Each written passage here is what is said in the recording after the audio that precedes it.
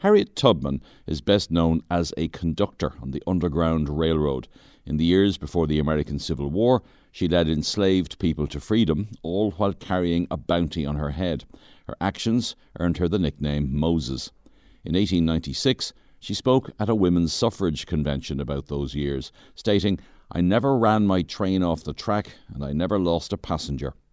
Tubman was born enslaved in Maryland in 1822 and escaped to Philadelphia in 1849.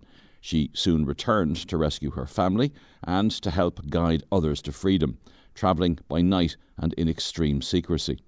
5 years ago, during the Obama administration, it was announced that Tubman was set to become the new face of the US $20 bill. The new bill is taking some time as it goes through a complex design and security feature testing process. But when it arrives, it'll be hugely significant. Tubman, a former slave, will be replacing President Andrew Jackson, who himself owned slaves. Colm Flynn has been finding out more about Tubman. He spoke to Dr. Eric Lewis Williams about how her Christian faith inspired her to seek liberation for her people.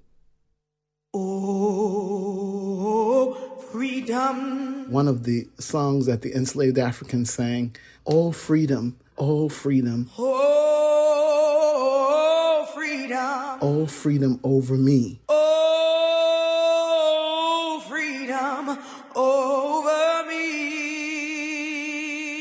And before I be a slave, I be buried in my grave and go home with my Lord and be free." And before I be a slave, I'll be buried in my grave and go home to my Lord and be free.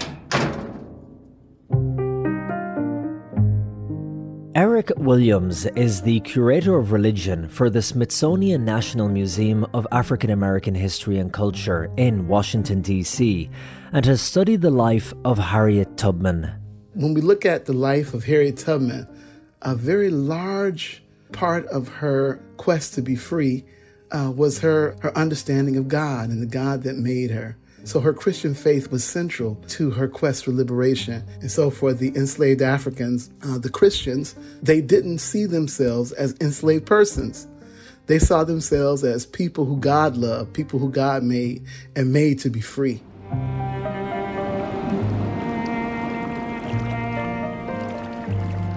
Eric, Harriet Tubman has become such a powerful icon for the black community in the United States. How did she become such a strong symbol? Harriet Tubman looms large in the African American imagination because of the stand that she took in a time when it was very dangerous to be black in this country. But she took a stand, and she not only liberated herself, but she continued to put herself in harm's way to liberate others. And as someone who was enslaved, how did she practice her faith, and where did she get that strong Christian belief from? That's a great question. There is a scholar who died maybe 3 weeks ago, actually. He wrote a very important book, Albert Rabbitoh was his name, called Slave Religion, the Invisible Institution in the Antebellum South. And in his book, he talks about these clandestine meetings that the enslaved Africans would have after they had worked all day, and after those who enslaved them had gone to sleep, that they would, as the spiritual says, they would steal away to Jesus. In other words, they would go out to these secret worship service, and they would worship according to the dictates of their own conscience. It was a worship of their own. It was not the kind of practices that were enforced upon them by those that enslaved them, but these secret meetings that they would have. And so the African American church that we have today owes its origins in large measure to the invisible institution. Isn't it incredible, Eric, that the enslaved black community looked to their Christian faith as a sign of strength and encouragement, despite what they were going through day in and day out on the fields or wherever they were, And they didn't think, Jesus, God, why have you placed me here? Why have you put your people here in this situation? Yeah, and so thank you for that observation, which to me it reveals the genius of the tradition. The kind of Christianity that they were taught by those that enslaved them was to be docile. We understand that you want freedom, and it's going to come in the sweet by and by, in the world to come. They were gestured by their enslavers, toward a kind of otherworldliness. Whereas for the enslaved Africans, the world that they inherited was not the world that God truly willed. And so they had to do something about it. They had to be agents in their own liberation, and that God called them to do it. And Harriet Tubman was one of those who understood that as a personal call out of, to use the words from the Hebrew scripture, out of the house of bondage.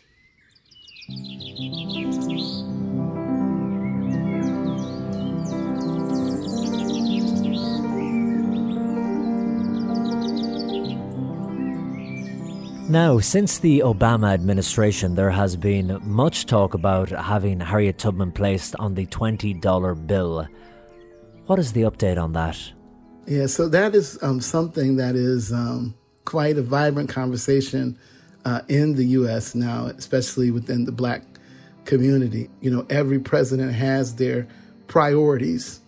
And now that President Biden is in office, it appears that there is an attempt to accelerate it.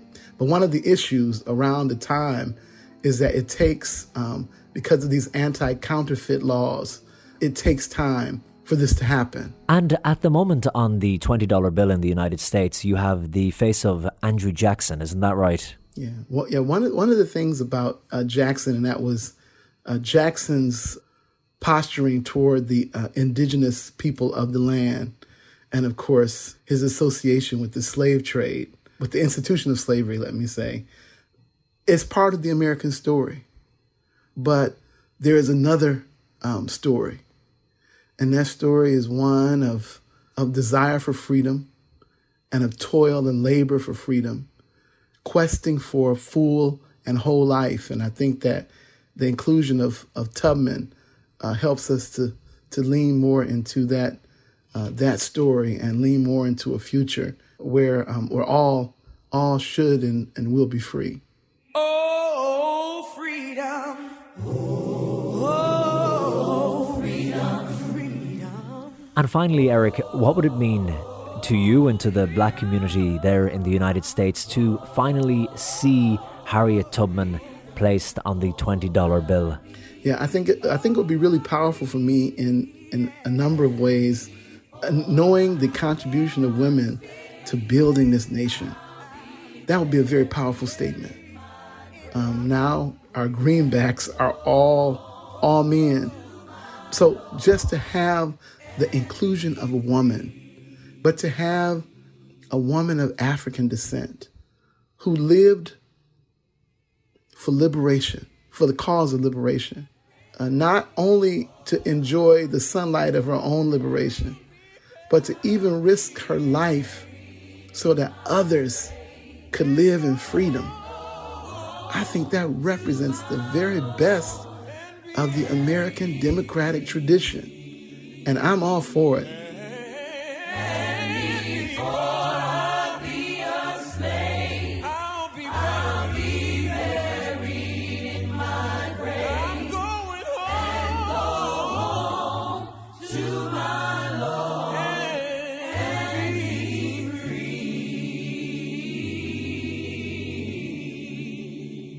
Colm Flynn was reporting there on the life of Harriet Tubman. He was talking to Dr. Eric Lewis Williams, Curator of Religion at the Smithsonian National Museum of African American History and Culture.